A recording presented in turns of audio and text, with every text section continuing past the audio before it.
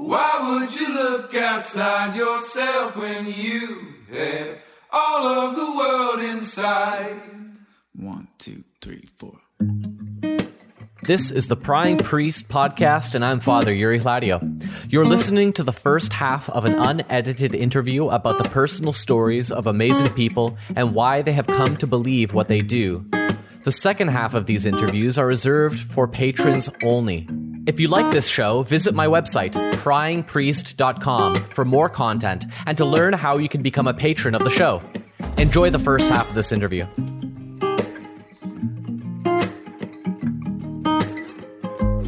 Welcome, Dr. Greg Wiebe, to the Prying Priest podcast. This has been a long time coming. Yeah.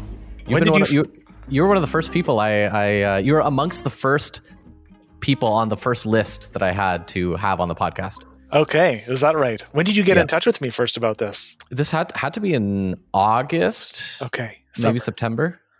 We were in COVID. Yeah. Oh, well within COVID. COVID is the reason why I started podcasting. Oh, okay.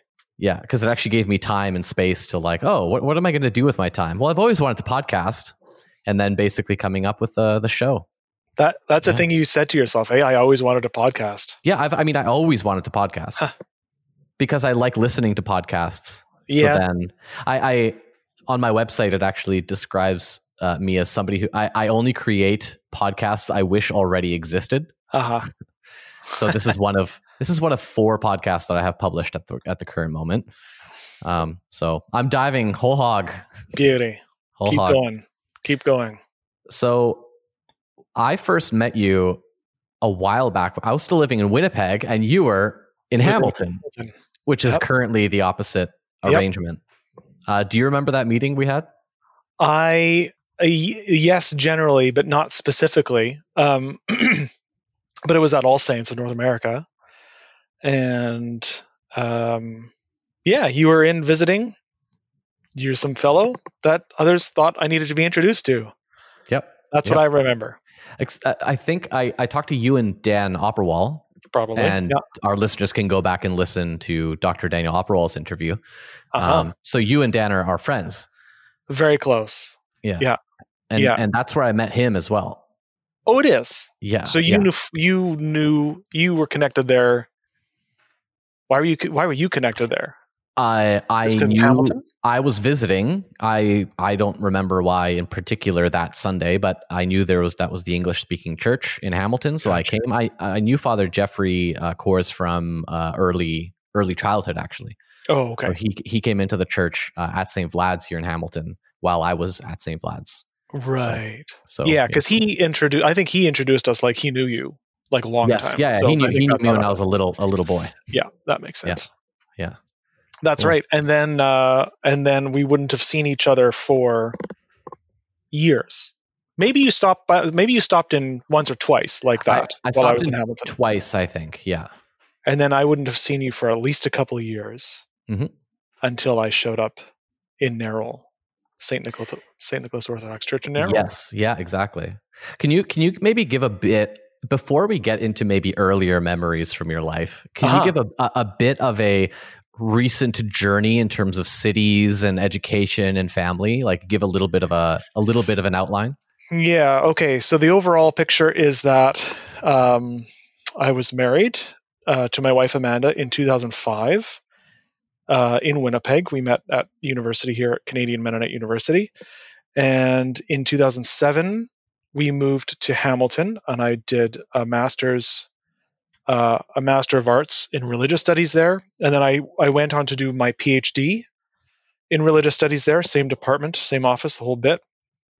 So we were there from 2007 to 2013. So we were in Hamilton. We lived in Hamilton for 6 years.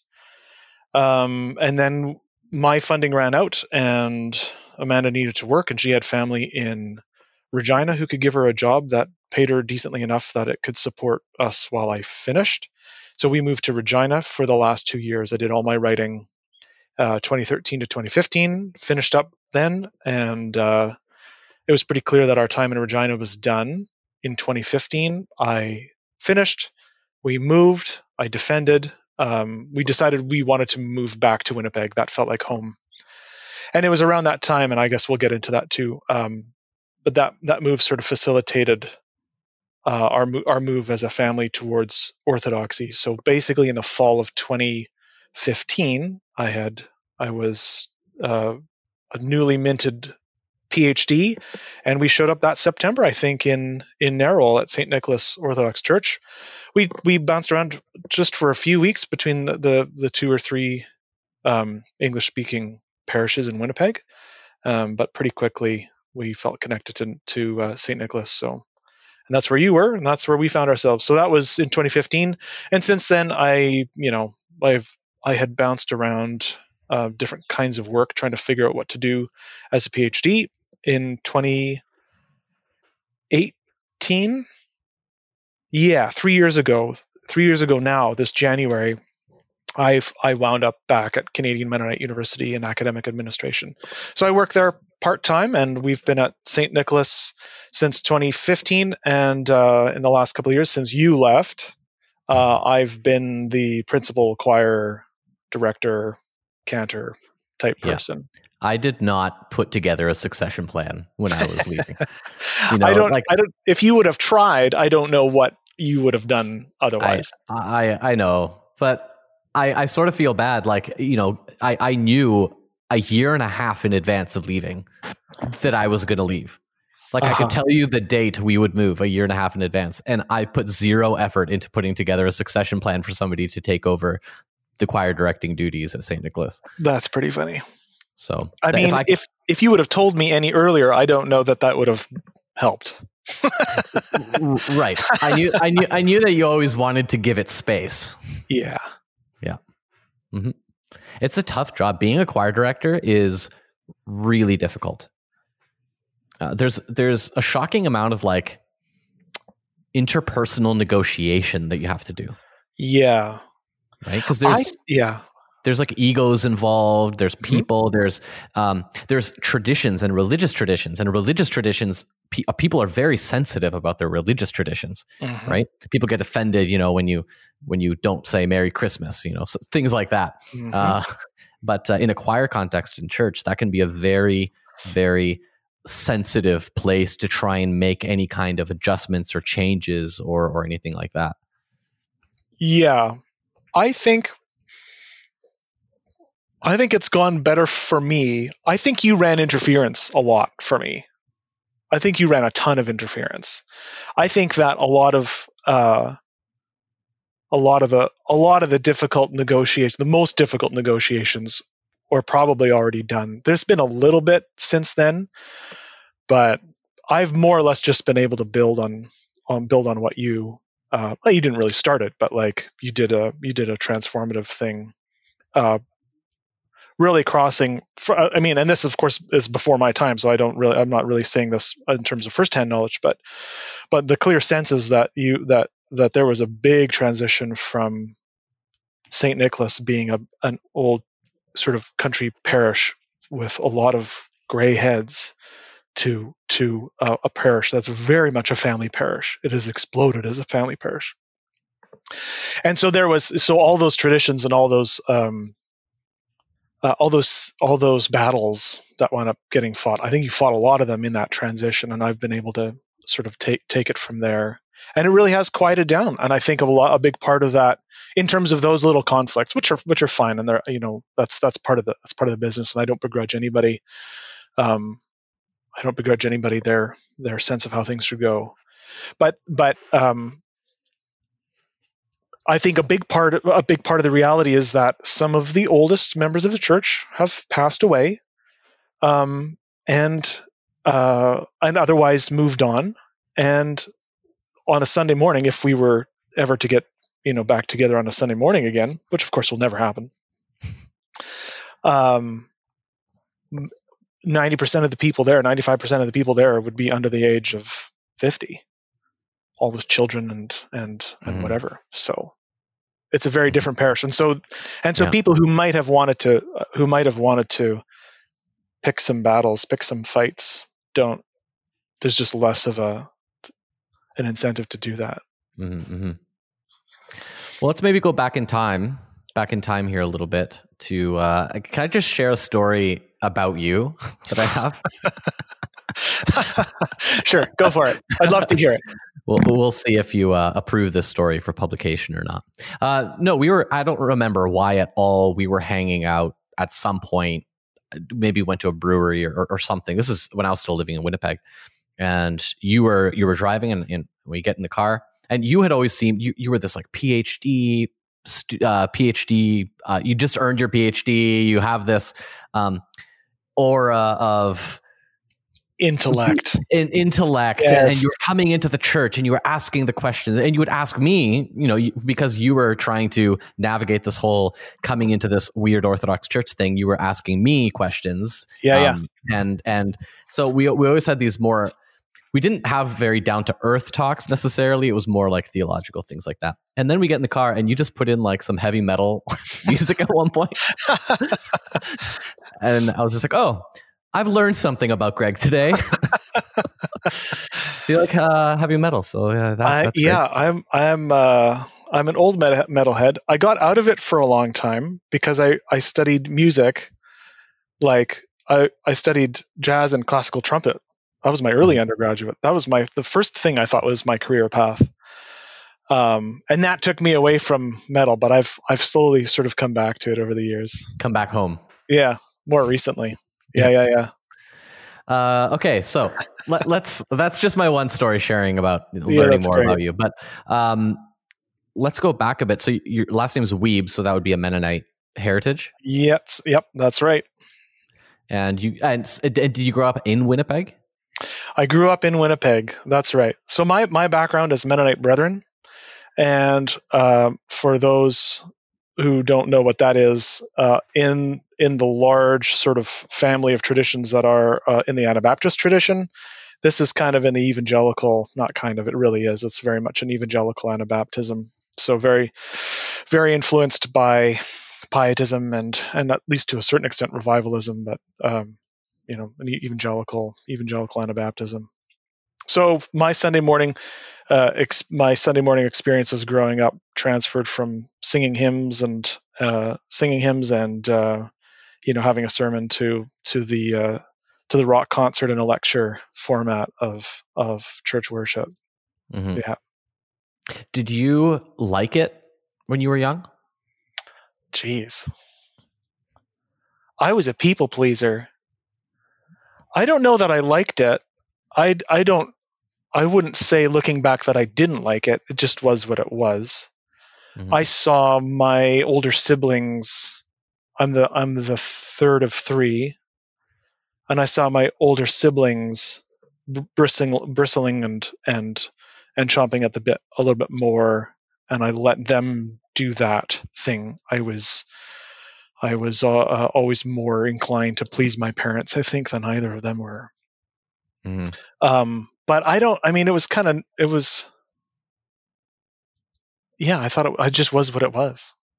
Mm-hmm. I think. Mm-hmm. Yeah. And so you grew up in Winnipeg. So Winnipeg is a big center for Mennonites. So was your surrounding, friend group, family, like all part of that tradition? Well, yes and no. I mean, the family friends were church friends for sure. My own friends, like I went to public school, so being Mennonite wasn't a big thing in my own, like, growing up as a youth. But mom and dad's friends were friends from church. But the thing you have to realize though is that for MBs being evangelical, like part of what that means is a kind of resistance to excessive cultural trappings, a kind of resistance to reducing Christianity to those cultural manifestations, right? A little bit of uncomfortableness at sort of being ethnically Mennonite or whatever. And so, there wasn't a strong, like, we didn't speak Low German. We didn't, lots of the things that, we had some of the foods, but like I hang out with Mennonites now plenty, and they have all sorts of foods and all sorts of traditions and all sorts of phrases and words and things that they grew up with. I didn't grow up with any of those. So it wasn't being Mennonite like that for us growing up. Was there, like, did you always take your faith seriously, or was there a time where you sort of decided to take your faith seriously? I hope that question makes sense. Yeah, it does. Well, now I have to think. I'm thinking back even farther than I was thinking about thinking back when I was preparing for this.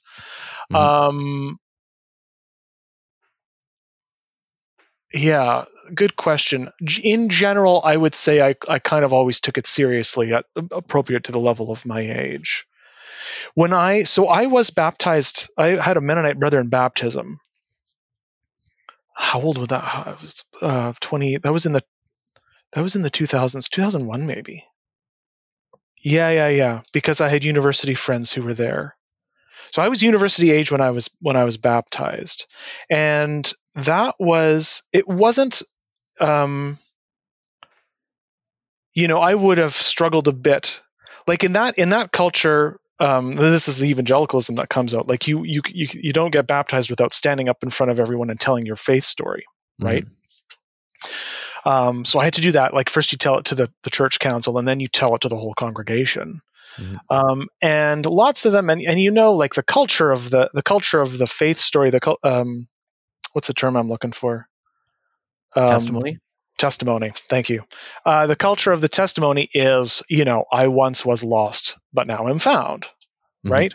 And so I would have struggled at that time to articulate any sort of significant lostness. It would have been, I would guess, if I could find out what I wrote to speak out, to say in front of everyone, I would guess that I focused on a kind of taking ownership of what I had grown up in. So it was more of a claiming of the faith that was already there.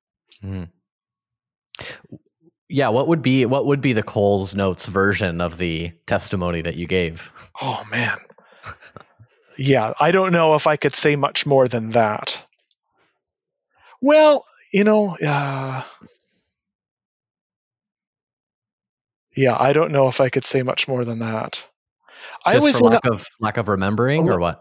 Yeah, lack of memory.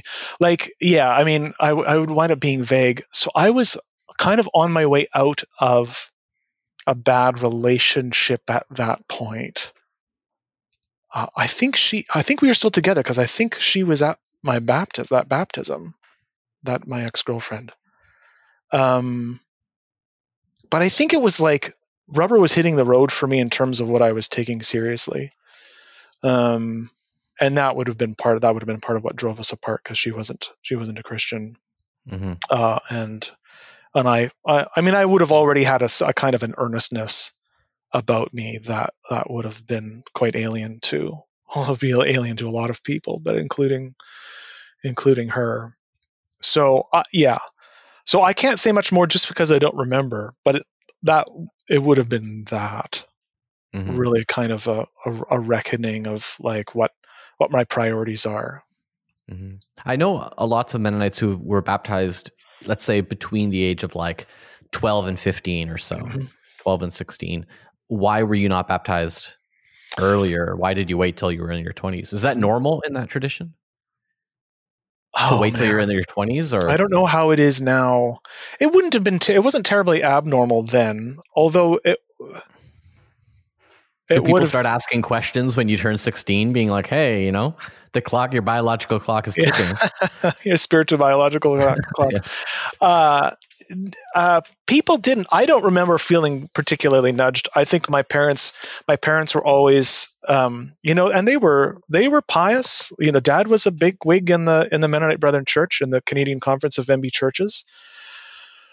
And so there certainly would have been a desire, but like they were really sensible about it, and exercised, I think, quite a lot of wisdom, and gave all their kids space, just loved us, and wanted that to happen, but didn't push it. Knew it wasn't their call to make in that culture. Yeah.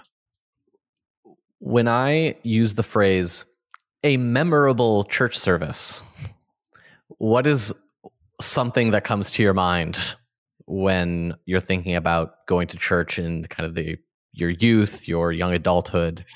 Just the phrase interesting church service. I remember, I mean, one of the strongest memories I have, I would have been about that age, late teens, early 20s, university age probably. And the associate pastor had a sermon that involved a table full of shampoo and conditioner products. Okay. And I couldn't tell you for the life of me what the hell that sermon was about. But it was just the most ridiculous, sermon concept. That's like, what comes when you're sort of desperately trying to be relevant and have an insightful thought that connects to every day. And it just doesn't. It's one of those memories, it's pivotal. I don't know that it was pivotal at the moment, but it's the kind of thing you look back and it's like, yeah, I was never going to last forever there. That's not going to do it. Yeah. That ain't going to do it for me. It's like somebody came up with the imagery of the shampoo and everything, and then tried to make a sermon like fit that. That's right. Like do whatever they could to make it fit. Bingo. Yeah, that's right. It would have been a cliche like idea or insight about how this reflects some reality, and then you turn it. What should take you 5 seconds then gets spun into a 20-minute sermon quite inappropriately. I was relatively argumentative in my younger days. Okay. Because I was an Orthodox kid that grew up in a non-Orthodox context. So my choices were either to just be like, well, my faith doesn't matter, or to like dig my heels in and be like, I'm right, you're wrong, and that's just the way life is. Uh-huh. Were you ever argumentative at all about matters of faith? With my parents or with others? Yeah, anybody. Not with my parents, but sometimes with others. Yeah, I remember getting into discussions about things I knew nothing about, but was pretty sure I was right. Mm-hmm. Oh geez, yeah. Especially when I was learning about pacifism, and I was really getting into it as a university student, studying in a Mennonite context. It was, yeah. I don't know if I have any good stories, although I'm sure I definitely remember making someone cry in the course of a conversation, talking about what would you do, these what would you do if kind of scenarios. Right, yeah. Getting people all upset. It's some of those moments are the times where I wish there was somebody in the room that put their hand on my shoulder and said, Yuri, read the room. Yeah, exactly. Like me, in terms of my personality, I can go either way. Like one of the things that would make me apprehensive about a conversation like we're having is that I might actually say what I think publicly in a public forum for like the first time, because We'll save that for the Patreon only. It sounds good. Because again, I'm working at Canadian Mennonite University, CMU. I have a lot of wonderful colleagues, Mennonite colleagues. And a lot of them are very lovely people who hold opinions that I think are abhorrent. Mm-hmm. Yeah. Right. And I just bite my tongue because it's not my, unless someone's going to ask me, like, I'm not going to volunteer. Right. There's a time and a place. Mm-hmm. Yeah, there's a time and a place. And my heuristic is if no one's looking at me or asking me, then now's not the time or place. Yeah. But then there is a part of me that if you get me going, I'm gonna start saying things and I won't. And like the thing is, I really, I'm a PhD, but I don't read lots and lots and devour material. What I do is I take things and like digest them and own them. And so once I have thought through something and figured I've got a sense for what's going on, about what's true about it, like I'm not going to let that go. So if you do, so most of the time I'll keep my thoughts to myself. But if you get me going, then we'll, there may be an issue. Okay. Well, that's the incentive for everyone listening to go and become a patron of the show, because I'll do my best to get Dr. Wiebe here going. So when was the first time, I guess, what was one of the biggest challenges to your faith? Did you ever have a time of, so I had earlier in November, I had Dr. Gail Woloschuk on from the States, Orthodox scientist and theologian. Okay. And she was talking about when she was in university she tried to do it for 6 months or a year or something like that, to do an experiment and to live as an atheist. Oh, interesting. Right? Because she grew up a practicing Orthodox Christian. Yeah. So she was just like, she would catch herself starting to pray and be like, oh wait, I can't do that. Oh, interesting. Like, because I need to live like an atheist for however much. If you want to hear that story, go back to that episode. But were there any times in your life where you left the church, you left faith, or you were like seriously challenged in your faith? And what was it? Well, aside from like stuff growing up, there's a certain rhythm, I think, as you grow up and mature. Like it's a difficult question because what are you asking me about? What do you mean my faith? Like what are we talking about my faith? The way that I guess the way that I would say is, when did you feel challenged in terms of the way that you were living your life in terms of faith? So that could be in-house challenges, so to speak, right? So for me, that would have been talking to Mennonites for the first time and them saying, because Constantine the Great was such a bad guy, and I'm like, wait, he's a saint in our church. Like, yeah. All of a sudden, there's this conflict, right? Yeah. So I guess, do you have any memories or stories about experiences of conflict? I'm not saying that there were arguments or anything, but just things that bothered you. Like when you ask that question, the most difficult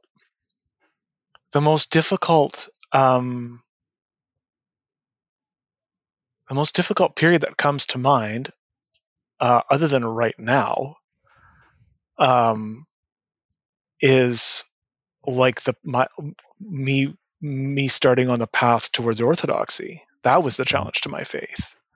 Mm-hmm.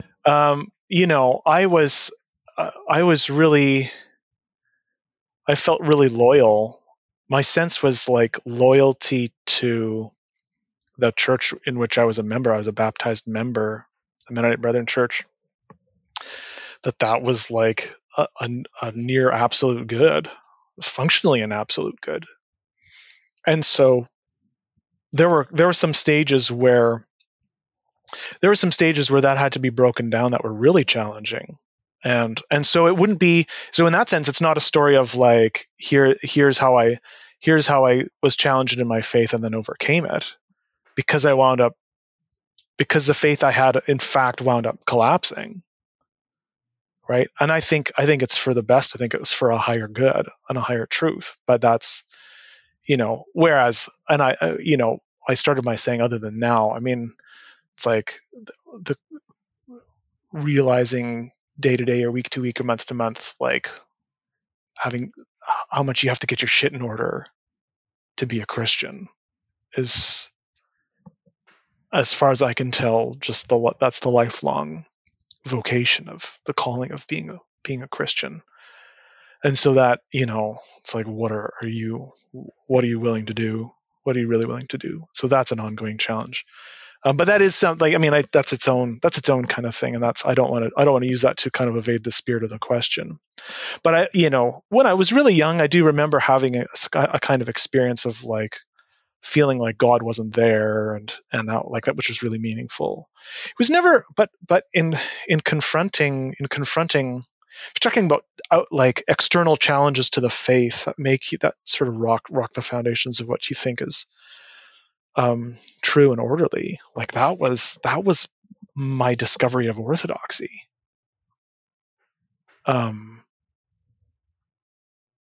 Yeah. I mean, I don't know how you want to get into the story. Mm-hmm. But like to sort of be in the middle of it, to start in the middle of it. I had been introduced to orthodoxy. Dan Opperwell invited me to All Saints of North America for the first time. So we had been sort of dabbling in it, and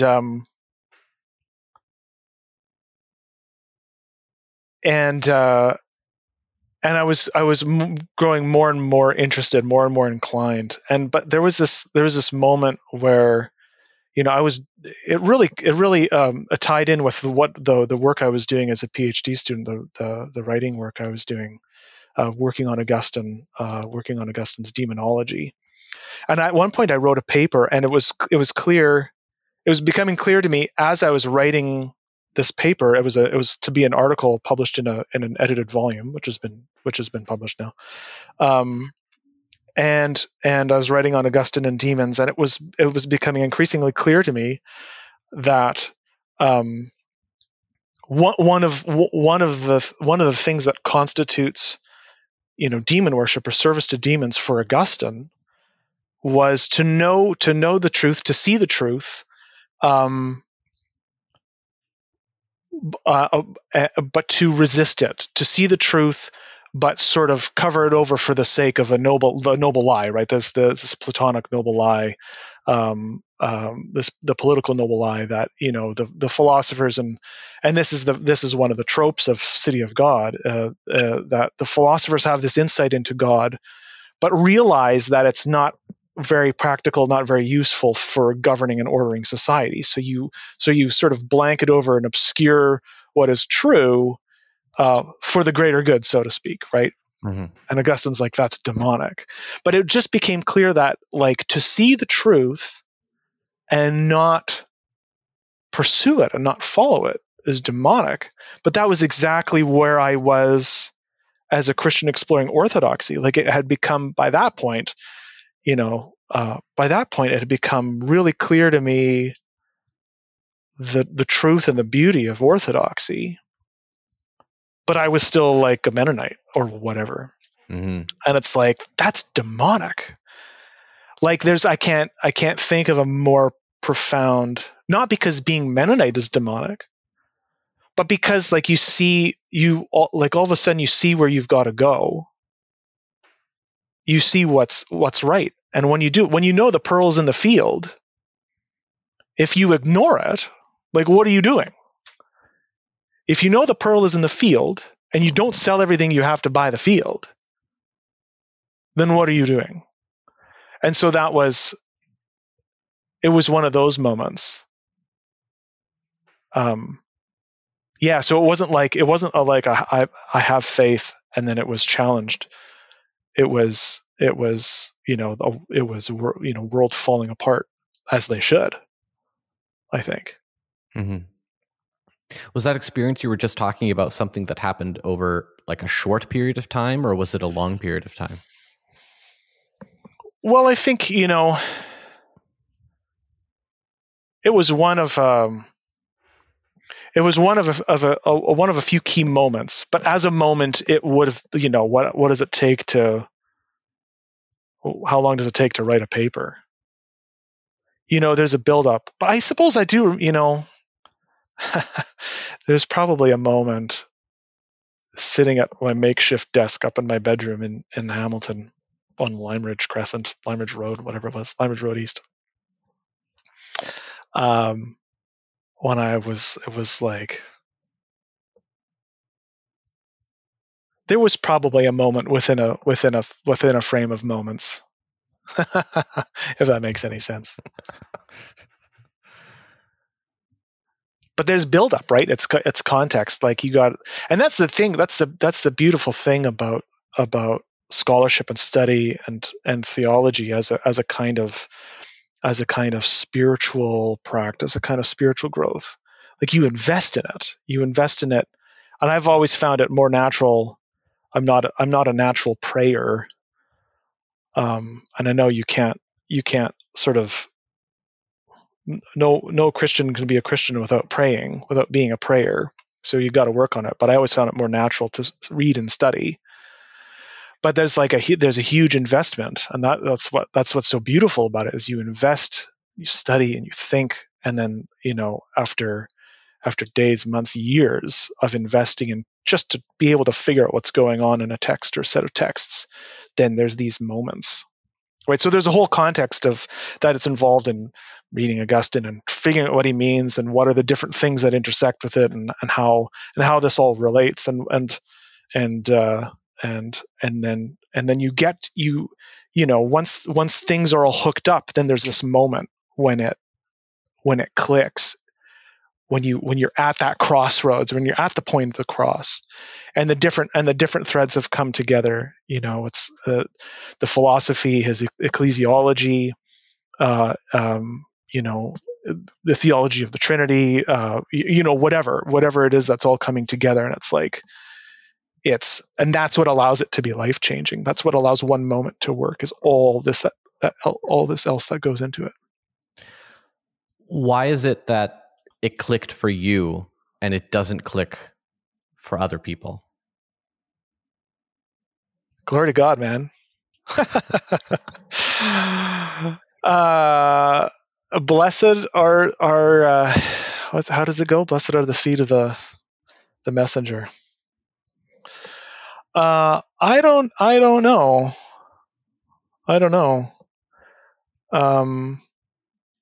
It's a little rare. I'm a bit of I've always felt a bit out of place as an academic. Like in a certain sense, I can do the work, but I'm not like a lot of other academics. One of the things I mentioned, like, being a voracious reader, I'm not a voracious reader. I like to sit and think. And really, I do consider myself more of a churchman than an academic, purely speaking. Although I don't want to project false humility. I'm a capable writer. I've written a book that is, being picked up by Oxford University Press. Like I've been able to play that game. But one of the things that does set me apart, or makes me feel, it doesn't set me apart, what it does is make me feel all alone, is like instead of reading lots and lots and falling into thinking instead, that's a bit of a silly dichotomy to make, but so to speak, what I wound up bringing to academics is what I don't see a lot of others bringing to it, which is taking it seriously for its meaning. Taking the things I read seriously for me, for my life. So the thing that has drawn me into academics most substantially is like, eventually finding my way to the church fathers, and reading and devouring the doctrines of the fathers as food that I find very nourishing, right? And so my course as an academic, my work as a PhD student, is really like the book I wrote on Augustine's Demonology is closely intertwined with my journey to orthodoxy. And that's not how a lot of academics do their work. This is just not what they do, right? Like, and I don't know, people just do what they do. You get your projects, and you have your questions that you want to investigate, and you investigate them, and then try to put it out there for the world. Great. But for me, the one of the big motivators, I even said this in intro classes in 701, Introduction to the Study of Religion, or whatever it is we called it. You have all the other people there who are studying Buddhism, other people who are studying Chinese religions, whatever. And as a naive young master's student, I asked, why does anyone study any of this if you're not, why would you study Buddhism if you're not a Buddhist? I get that more now. But for me, there's something at my core that's I'm doing this for me internally, and that's just not that common. Mm-hmm. Yeah, when you go to university and you're studying physics, they're teaching you to be a physicist. Yeah. When you study biology, they're teaching you to be a biologist. When you study psychology, they're teaching you to be a psychologist. When you study religion, they're teaching you to study religion. You can't be religious. Yeah, that's right. And there was space for me at McMaster to do that because of my supervisor, Travis. And Travis is like that too.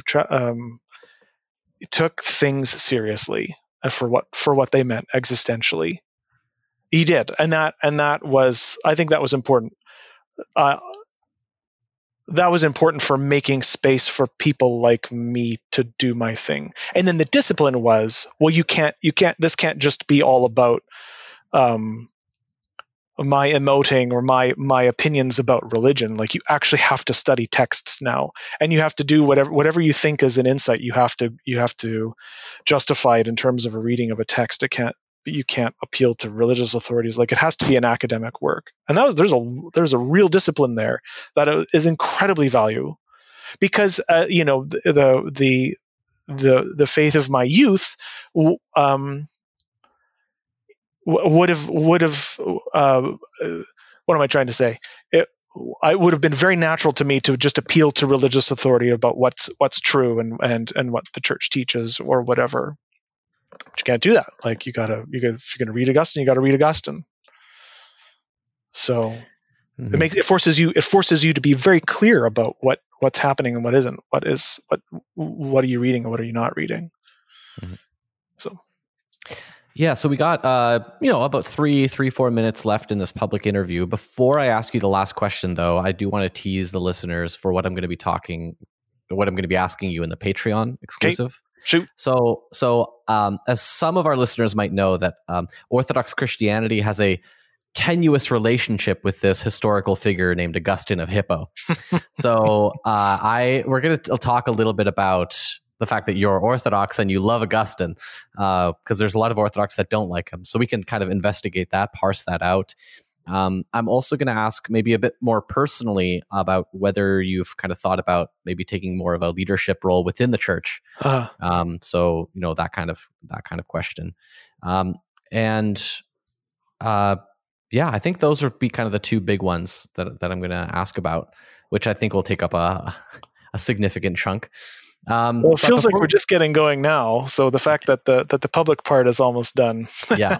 So if you want to be a patron, you go to pryingpriest.com/support, and then you can become a patron, and you'll actually get access to all the backlogged episodes too. So Dr. Wiebe, Greg, let's take it really personal here. Go for it. Really personal. Have you ever had what you would characterize as a spiritual experience? Oh, sure. But I'm expansive about what I think is spiritual. But I think what you're trying to ask, I mean, you're trying to find a dramatic event. The thing that maybe, but what would you define then as spiritual? Well, what is the role of the Holy Spirit to show you the truth, show you inwardly the truth of things, right? To reveal I'm forgetting all my biblical lines. but to reveal truth. And so there's a lot of my work that's very mundane work over long periods of time that I would consider spiritual movement. But the thing that I think of when you ask that question, there have been moments. The one that comes most to mind, there was a moment at All Saints of North America, just sitting there minding my own business. And it was in the midst of my journey to Orthodoxy, very interested, very, very, I was probably still at the point of thinking like I could take insights from Orthodoxy back to the Mennonite Brethren, back to my church. Really like what's going on here. I think we could learn a lot from it. And Father Jeffrey's sermons were always very sort of matter of fact and practical, encourage you in the fast, that kind of thing. There was a moment when he's like, it's all well and good to be interested in Orthodoxy.